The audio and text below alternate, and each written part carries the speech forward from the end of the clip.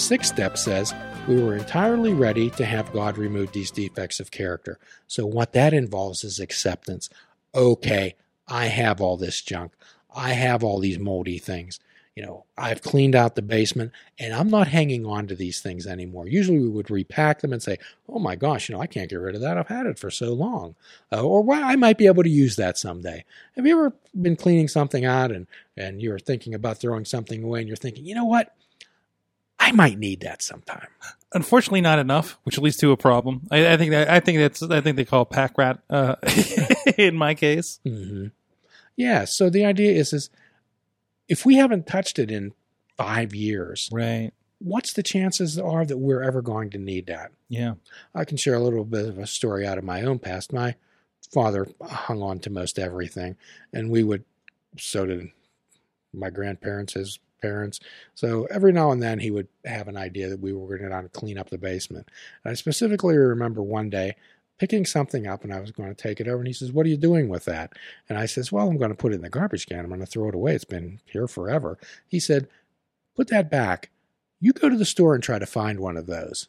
And I said, nobody's needed this in 40 years. It has no purpose. I didn't say that. I was thinking to myself. However, give me a reason we hold on to those things. Man, I mean, I can't throw away these television tubes because you can't get those anymore. Well, there's a reason. Yes, because there are no televisions to put those tubes in. Mm-hmm. So in the same way, we hold on to those character defects. We hold on to maybe eating too many Twinkies because we don't want to. We'll start tomorrow. Mm-hmm. And again, like you and I have talked about, tomorrow is one of the most dangerous words in the English language. So we became ready to let these things go. All right. No matter how comfortable or familiar they were, we were willing to let them go. And that involves acceptance. That involves making wise mind choices. A wise mind choice necessarily isn't an easy one or one without pain. So then what we do in the seventh step, we humbly ask the Creator to remove our shortcomings, because Mike, sometimes we just can't let them go. We need an assist.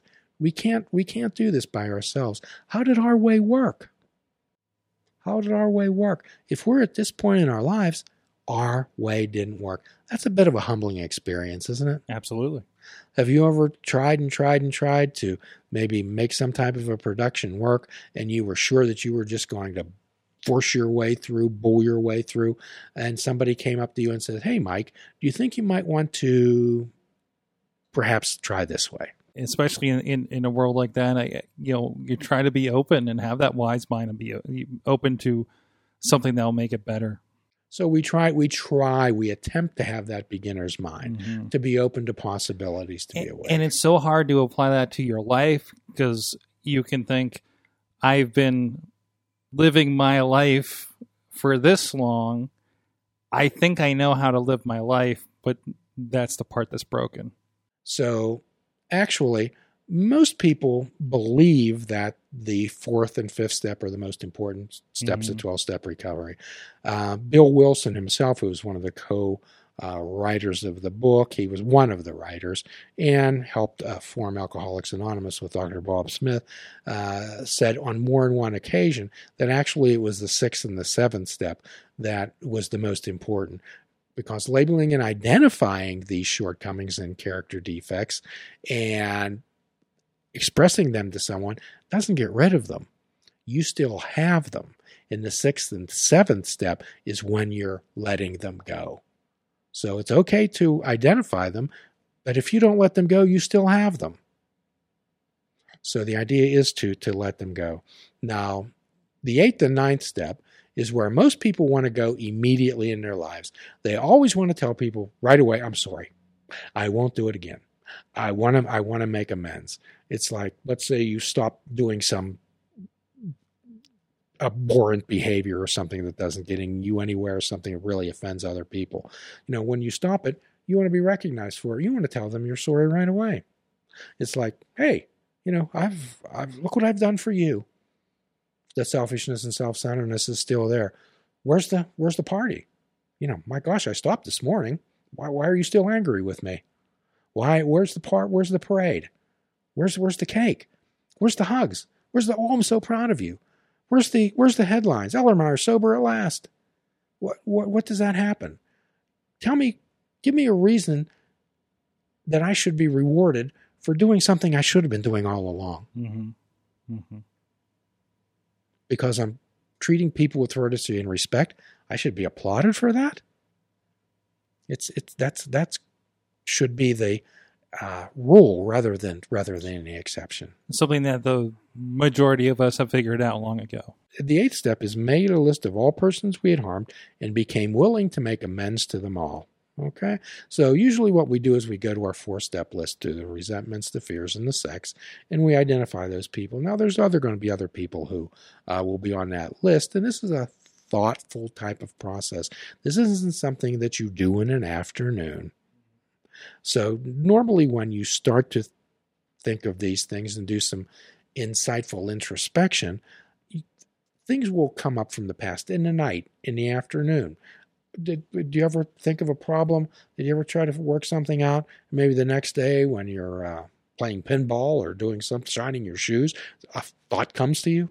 Absolutely. Driving is usually when this happens. It's when we're not focusing so hard Mm-hmm. on a particular topic. So after we have that list, then we want to make amends, and this is where most people want to go immediately. And it says, made direct amends to such people wherever possible, and this is really important here, except when to do so would injure them or others. So let's take the second part of that first. Except when to do so would injure them or others. You have no right to interfere with another person's happiness or welfare. So let's say that I'd used someone shamelessly in the past, okay? And I get into 12-step recovery, I want to make amends, and I go to my sponsor, the person who's mentoring me, and I say, I need to see this person. And they say, okay, tell me more about this situation. What do you know about this person today? Well, I did some research and I found out that, they're happily married. Maybe they have children, have a nice job in another city, And my sponsor would say to me, how dare you go ruin their life? How dare you go reopen those wounds? I won't permit that. I won't permit you to do that, except when to do so would injure them or others. So it's up to you to make these type of living amends. Your sponsor will work out something else for you to make things right with the universe. Okay, so let me give you a little. For instance, let's say that I had used you shamelessly in the past, and I came to you with a sincere and willing heart to make things right with you, and you pick up a baseball bat and drive me out of Beachview. Would that amends have worked? No, probably not. Okay. This is what 99.9% of folks' perception is. Simply because you did not accept my amends doesn't mean there that I didn't have a sincere apology. This is me cleaning up my side of the street. I went there with a sincere and willing heart to make things right with you. Simply because you did not accept it doesn't mean that didn't work. Mm-hmm. That's your issue, not mine. I went there with a sincere and willing heart. And this is where most people want to go immediately. We want to make things right. However, most of the time what we have to do is we make living amends because maybe some people aren't with us anymore. All right, and there's many different ways to do that. Reading letters, at a cemetery, whatever. But most of it is living amends, and I'll share something personal with you out of my own life. My mother was the last friend I had. And she wasn't very happy with me at all. However, she never deserted me. So is there any diamond rings that I could have given her? Is there any trips around the world? Is there any fur coats that I could have given her and said, okay, Mom, we're square. Everything's good. The slate's clean. No. Okay. The only thing that I could do is make living amends with that person. That means getting up every day and doing the next right thing. Practicing these principles in all my affairs, staying clean and sober, treating people with courtesy and respect, not only her, but everyone, and particularly myself, to do the next right thing. That's what's called living amends. Step 9 is the end of the action steps. And some of these we have to repeat on a daily basis, okay? So steps 4 through 9 are the action steps.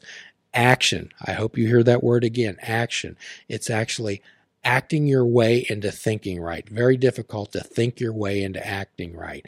So there's over 100 12-step related behavioral change groups. So my suggestion is that if you have a particular issue in your life, it doesn't have to involve drugs or alcohol or gambling or any of the other those type of so-called vices or addictions.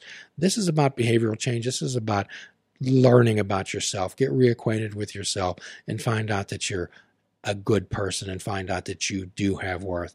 So I hope that you stay tuned for next week's podcast, which will involve the last 3 steps, which are called maintenance steps.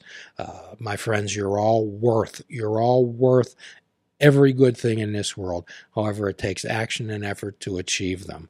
At the end of every podcast, we give a free prescription, fruits, nuts, and vegetables. Unplug your television and take up fishing. And for a truly mindful experience, we suggest that you fish without bait. Do a kindness for yourself. Do a kindness for another. Forgive yourself. Forgive another. Till all are free, none are free. Namaste.